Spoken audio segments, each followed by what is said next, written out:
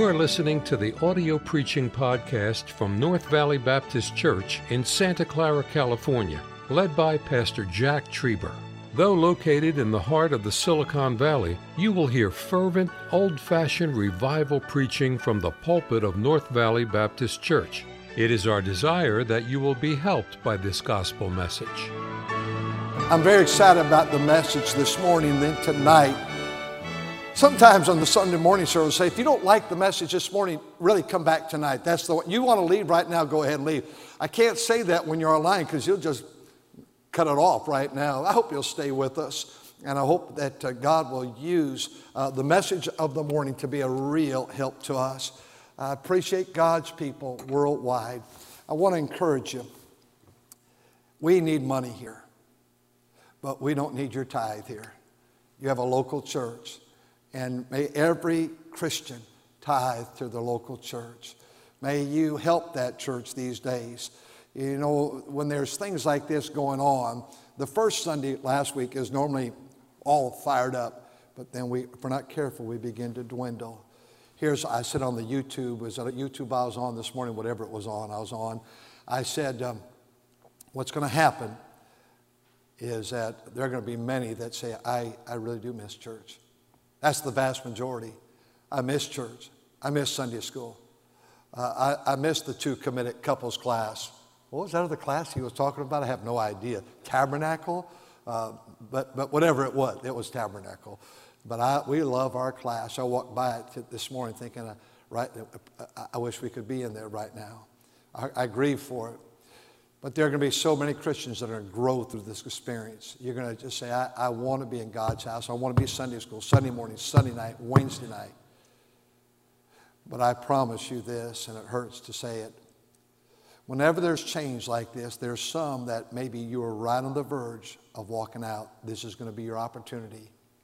You might even try to come back the first Sunday back, but you have filled this gap with other things already. And the devil's going to use it, I promise you that. Well, let's pray, shall we? Father, I love our church family so very much. And then, of course, our many friends that are watching literally around the globe today. We ask your blessing upon them. And wherever people are, give them a desire to listen for the next 25 or 30 minutes. Perhaps it's a little bit more boring this way, I'm not sure, than being in a house where people are amening, in a church house where people are praising God. But I pray that we'd give our attention to the Word of God this hour. In Jesus' name, amen. The need of the hour, I don't need to really remind you, but I'm going to do my best to remind you. The need of the hour for our country today and the world is prayer.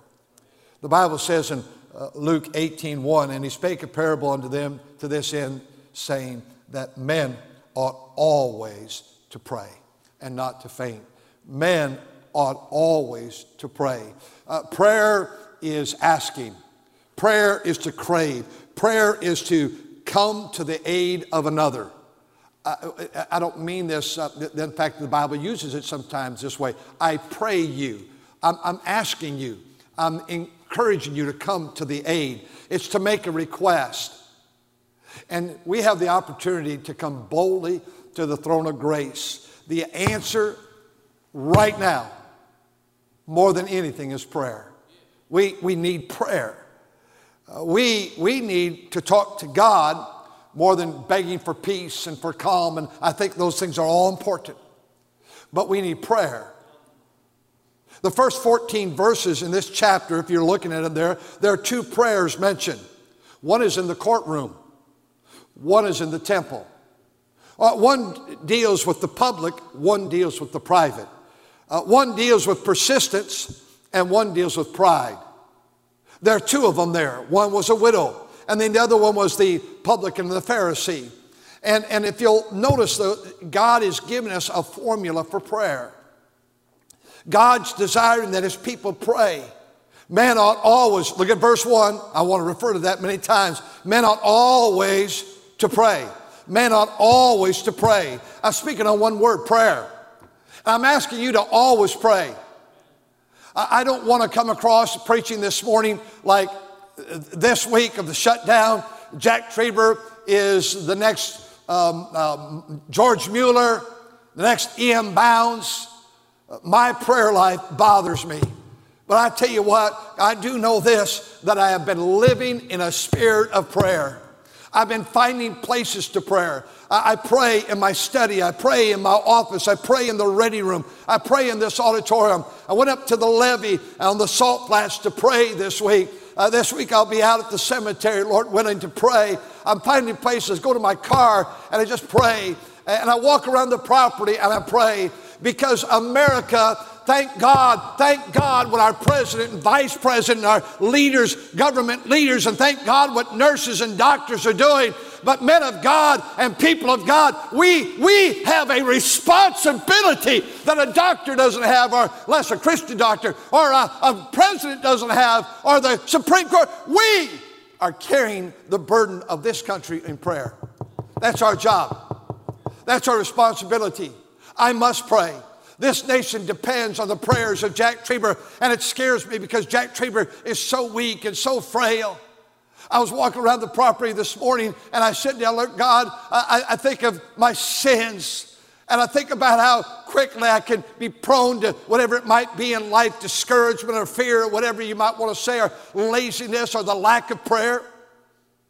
And I said, dear God, I'm not worthy to come to your presence, but I'm worthy because of what Jesus did for me at Calvary. And he said, Jack, you can come boldly to the throne of grace. I'm praying that when we get through whatever this crisis is, just not only physical crisis, but there'll be a spiritual renewal and a spiritual revival that comes to the men and women of God. Men ought always to pray.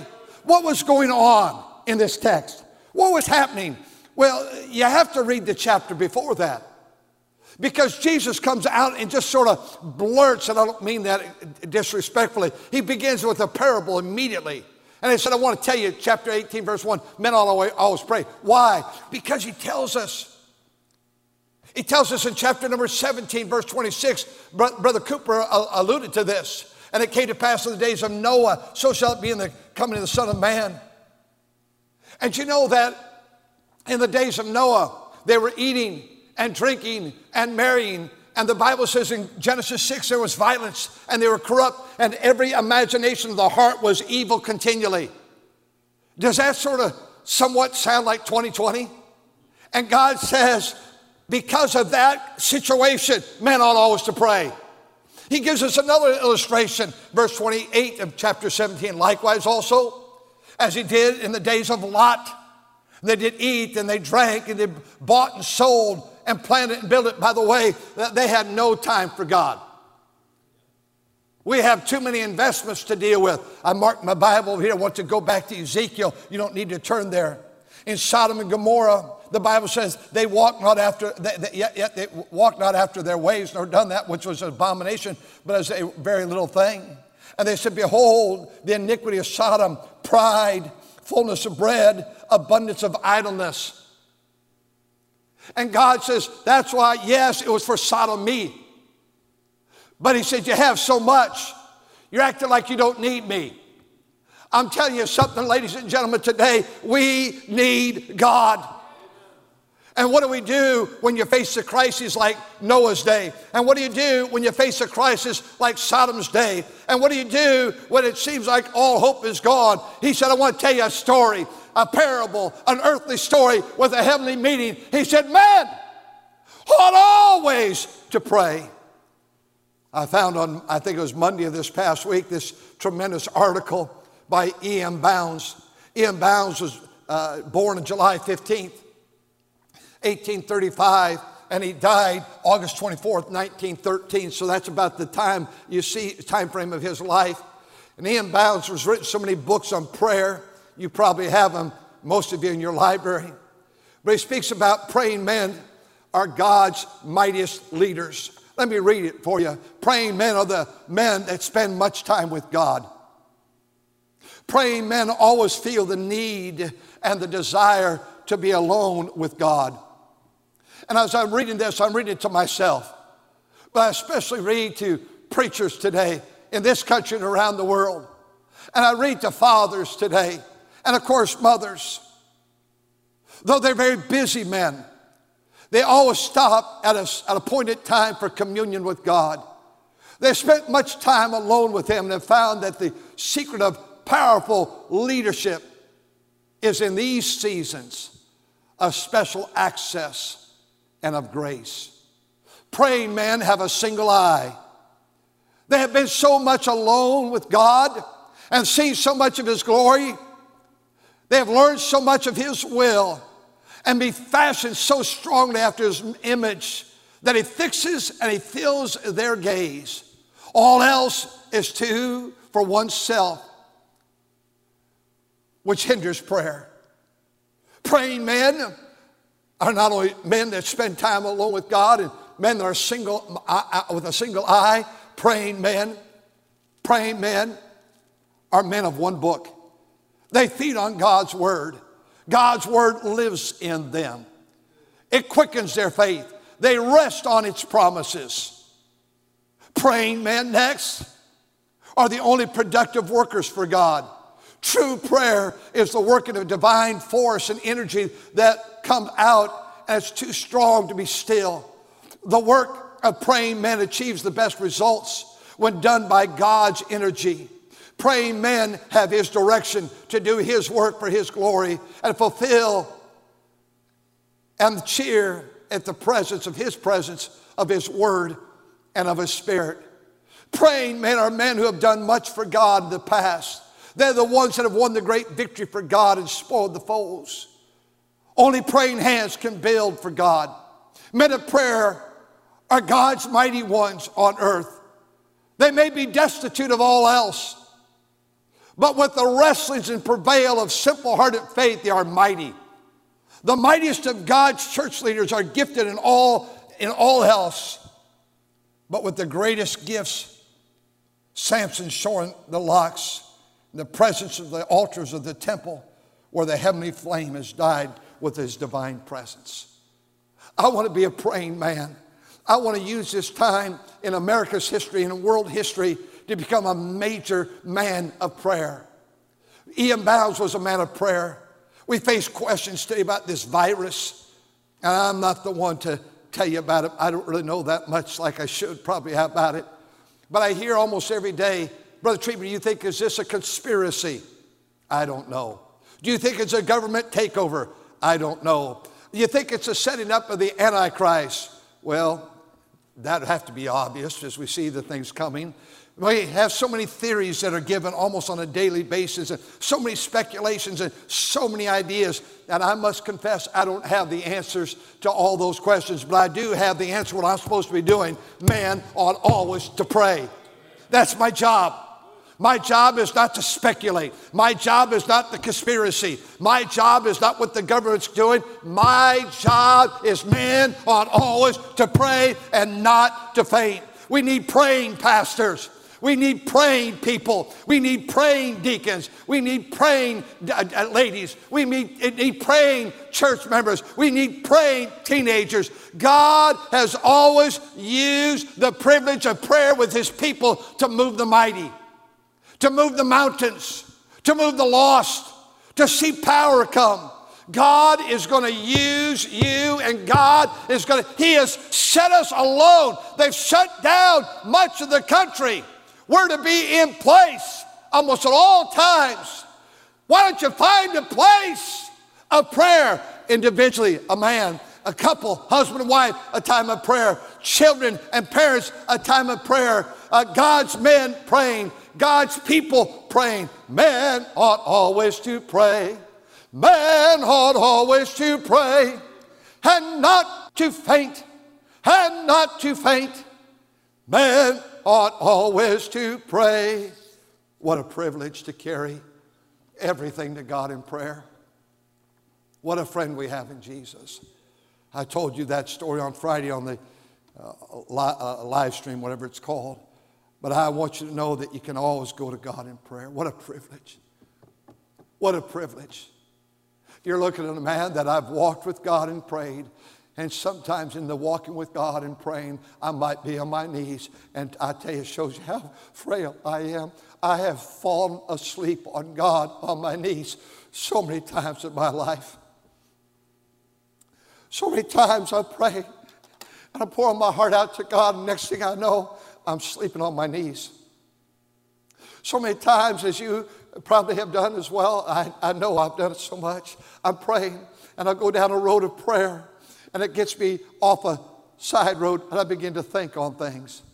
And I begin to get my mind off it. You know, I know that grieves me, but I believe God's still pleased with the fact I'm trying. One of the jobs of a mother and a dad is to be used of God to encourage your children. Fathers, provoke not, discourage not your children to wrath. So your child rides that little bicycle and the training wheels are off and he falls down. Son, daughter, you're doing a good job. I remember pushing our little children down the street, go along with them. We took the wheels off. And I said, you'll be fine, you'll be fine. And I'd run alongside. Once in a while, very often, not very often, but once in a while they'd fall. You know what? I was proud of them. They were trying. They were working at this thing.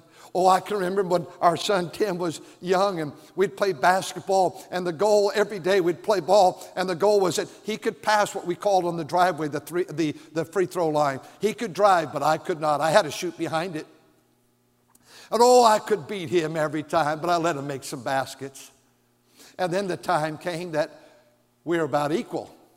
And then the time came I could drive to the hoop, and he had to shoot from back there. But I tell you what, the joy to watch a child, I'd rather be with him and see him stumble and see him miss than not spend any time with me at all. Some of us, I think some of you dear people of God, you're so hard on yourself. Men ought always to pray, pray, pray. I think about the fact how Abraham prayed, and he prayed for the healing of Abimelech in Genesis chapter 20, and God healed him, and Jonah prayed in the belly of a fish.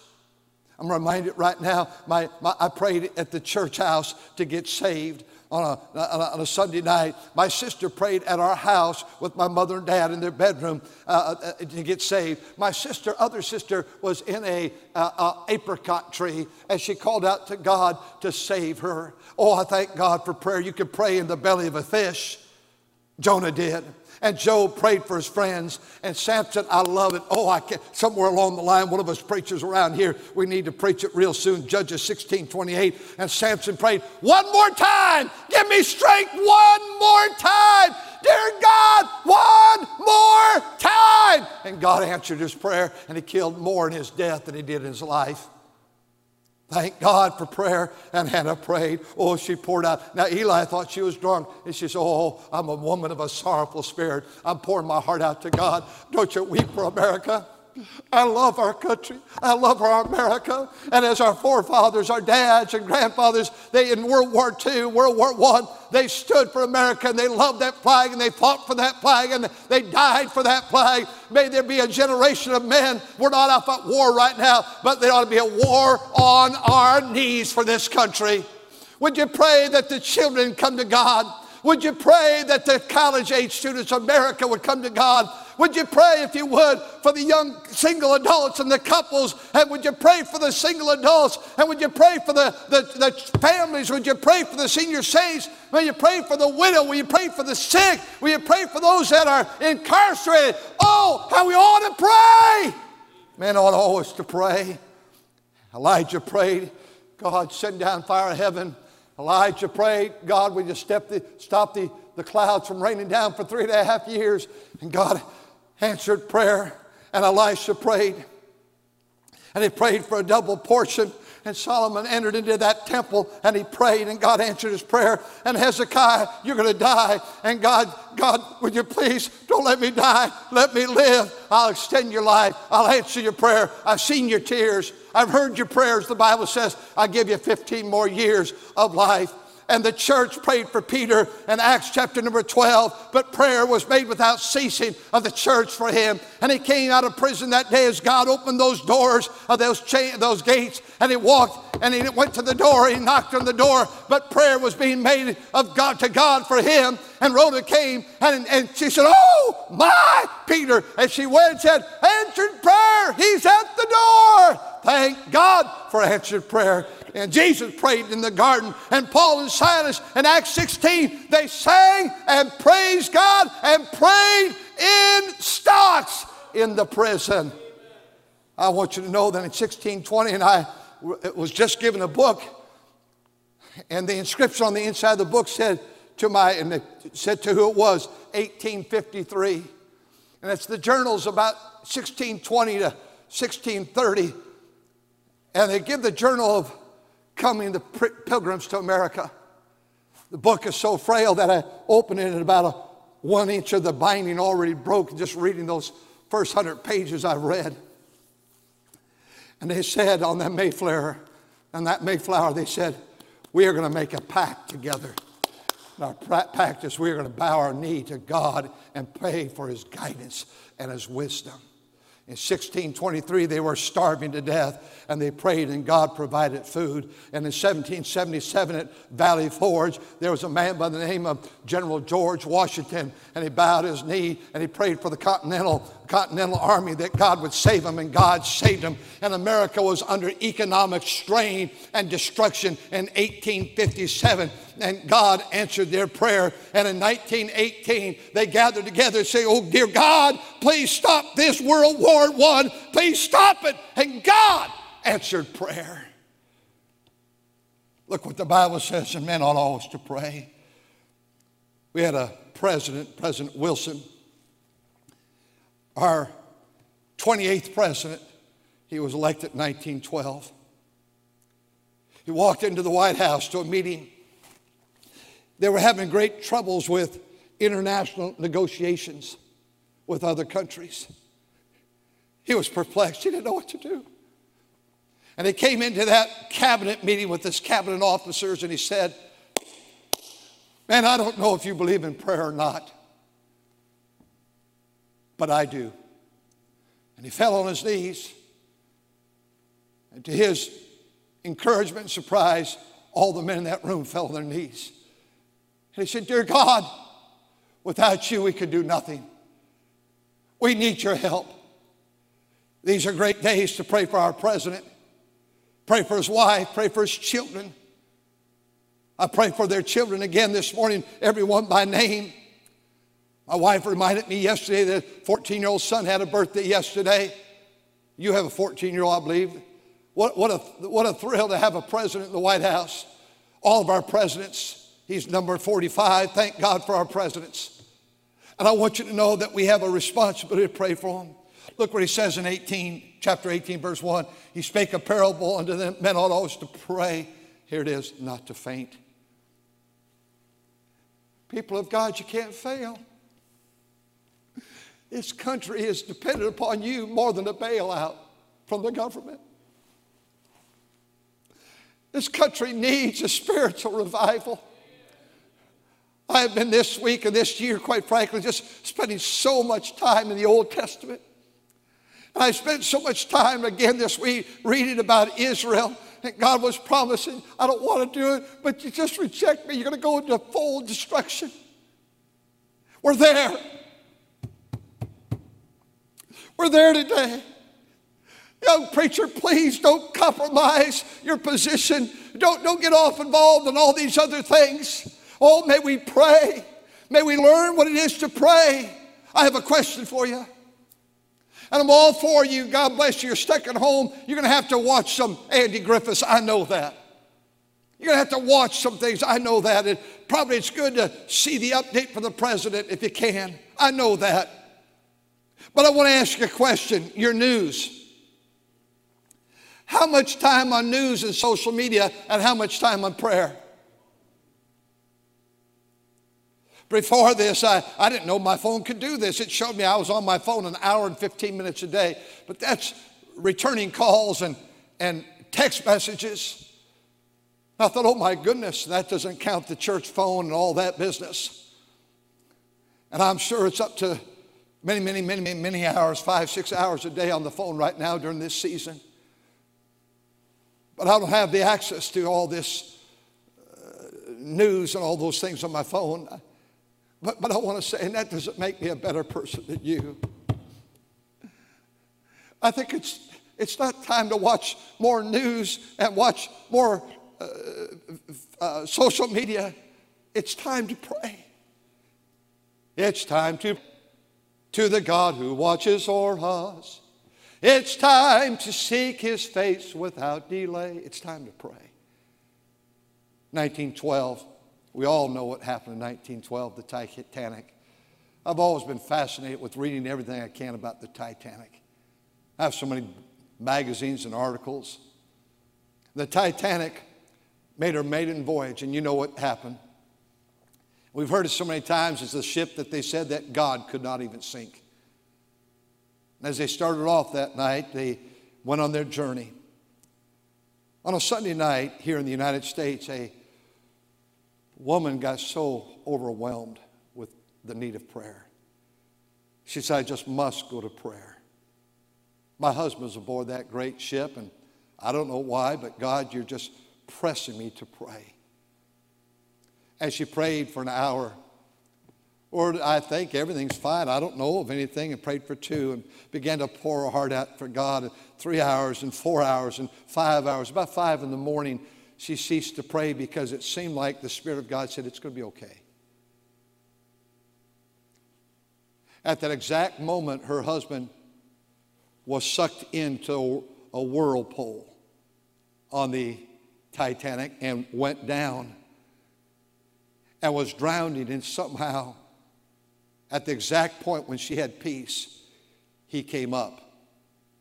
When he came up, he grabbed a boat, and unfortunately the lifeboat was filled at one time undoubtedly with people that were trying to survive, and it apparently flipped over, and he grabbed onto that and was saved. And as they compared their stories, the exact time when God gave her peace to go to bed was the exact moment he was saved. I wonder when we get to heaven what miracles we're going to hear about.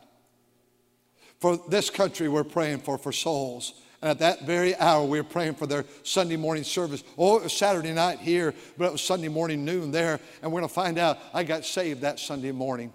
My life got changed. I wonder what prodigal is going to come back to God. I wonder through all this what person that's in jail and incarcerated right now is going to get back and right with God. I'm out of time. I want to give you, in closing, 3 suggestions so that we won't cease to pray. 1, find a place of prayer. Find a place of prayer. I've already suggested to you some places I like. Find a place to pray. When Bobby Robertson one time was talking to me, he said, you know, Brother Jack, I drive to all these meetings, but I don't tell my people I'm going back to this holler over here, going over here, or I'm 3 hours or 4 hours. And they say, Brother Bobby, I'll drive you. He goes, I love my people. But he said, it gives me opportunity to speak with God. And I've never really traveled with people in my car. All the miles I've traveled up and down this state of California, I've always traveled alone. If I had to drive home from Los Angeles through the night so I'd make it in the morning by the time the kids were getting up, I'd go by myself. And I could talk to God, and I could sing, and I could pray. Find a place of prayer. Where's your place of prayer? Do you have a place? Do you have an altar? I think one of you men, I think you, Pastor Cooper, wrote a book on altars and how important it is to find an altar. Abraham found Bethel, the house of God, and at that stone he made it a house of God. He made it a place of prayer. Oh, how we ought to have a place of prayer. Secondly, we ought to have a time for prayer, a period of time. Psalm 55 says this, evening and morning and at noon will I pray. Oh, I ought to have a place of prayer. We ought to have a time of prayer. And then I'll say lastly, we ought to find a plan of prayer. I've modeled my prayer life after Jesus' prayer in John 17. Not our Father which art in heaven, but as Jesus prayed first for himself. You'll see it in that text. He prayed for himself. The largest pages of prayer requests in my prayer journal, page after page, is for a man by the name of Jack Trieber. He's first on my list. I want to be a man of God before I'm a good husband. Now, wait a minute. I don't want to be a pastor before I'm a husband. I want to be a man of God. My wife deserves to live with a man of God, and it hurts me how many times I failed in that. She needs a man of God. This church needs a man of God. Your home needs a man of God. And I'd say, model the Jesus prayer. He prayed for himself, and then he prayed for those that knew him. And those that knew him, he prayed that God, and oh, there's so many, your children, your grandchildren, their mates. You can pray for staff members. You can pray for deacons. You can pray for missionaries. You can pray for the backsliders. You can pray for the military people that you have. You can pray for political people. You can pray for people that are business owners. You can pray for those that are widows and widowers. I think a page, I'm just going through my mind, page after page after page in my notebook that I'm praying for this group and this group. And you can pray for those that are graduates of, I pray for those that are graduates of our school that are on mission fields, and those that are graduates behind pulpits that are preaching the Word of God, and those are our youth pastors that are preaching and teaching the Word of God, and those that are serving God. It's endless, all the saved people. We can pray for the choir, and we can pray for the orchestra, and we can pray for this little family, and these people that are expecting children, and we can pray for the sick in our church, and they'll go, it's just mammoth what we could pray for the saved. And then Jesus said, I pray for them that know me not. And I get to that area and I look at the people that I'm praying for that are lost and unsaved.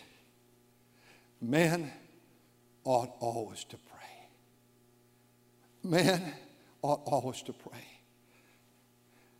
I don't know about how you should feel all these hours. Many of you are working from home. I know that. And it's a busy life.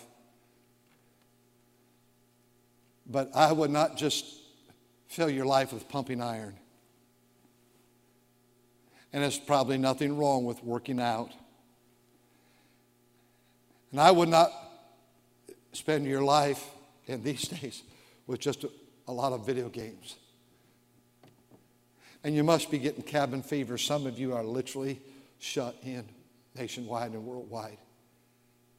And I don't fault you for all that's you decided to do. But I plead with the people of God. We're going to have you pray. You see these men that have helped this morning. You'll see people tonight that have helped with the service. And you don't see the people behind the internet and the cameras and the sound man right now. But they need prayer. The little boys and girls that are learning how to do the Christian school or home school for the first, learning to do public school first time online at home. You pray for those teachers. Oh, our teachers had a heavy, heavy load. All the videotaping this week and all the things they're doing, all the daily work and all the daily assignments coming through the internet. Our college family, we've been videoing classes. And I have so many more to video this week and get them all done, get them online so these students, we're not going to allow them not to graduate. And that's a prayer request of mine.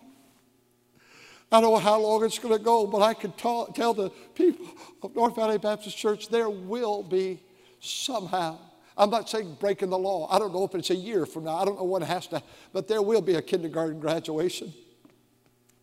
I promise you that we'll do it legal. I'm not suggesting illegal.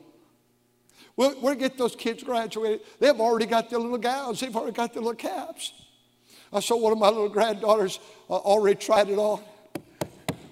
We'll get her a graduation. We'll get all those kids a graduation. We'll get those 8th graders a graduation. We'll get that high school senior class. Oh, what a class. God, the young people all going to Bible class. We'll get you, 23, 4, whatever it is. We'll get you a graduation. College students, you've worked 4 years, Brother Sloan, for a graduation. We'll get it to you. But we're going to have to pray. We have to pray for the survival financially of all these institutions. The college, we have no income. Our schools, our churches. Men ought always to pray. Lord, as we pray this morning, I don't want to come across as the great example. I wish it could. God, you know I've tried all these many years pastoring this church. I've tried to be a man of prayer. I wish I would have prayed more. But all of us are being driven to our knees. I've been driven to my knees. I've been driven to my bicycle just to drive on the ride on the salt flats and pray. And I pull over and I pray.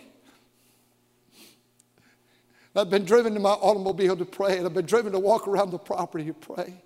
And my study in my office, oh dear God,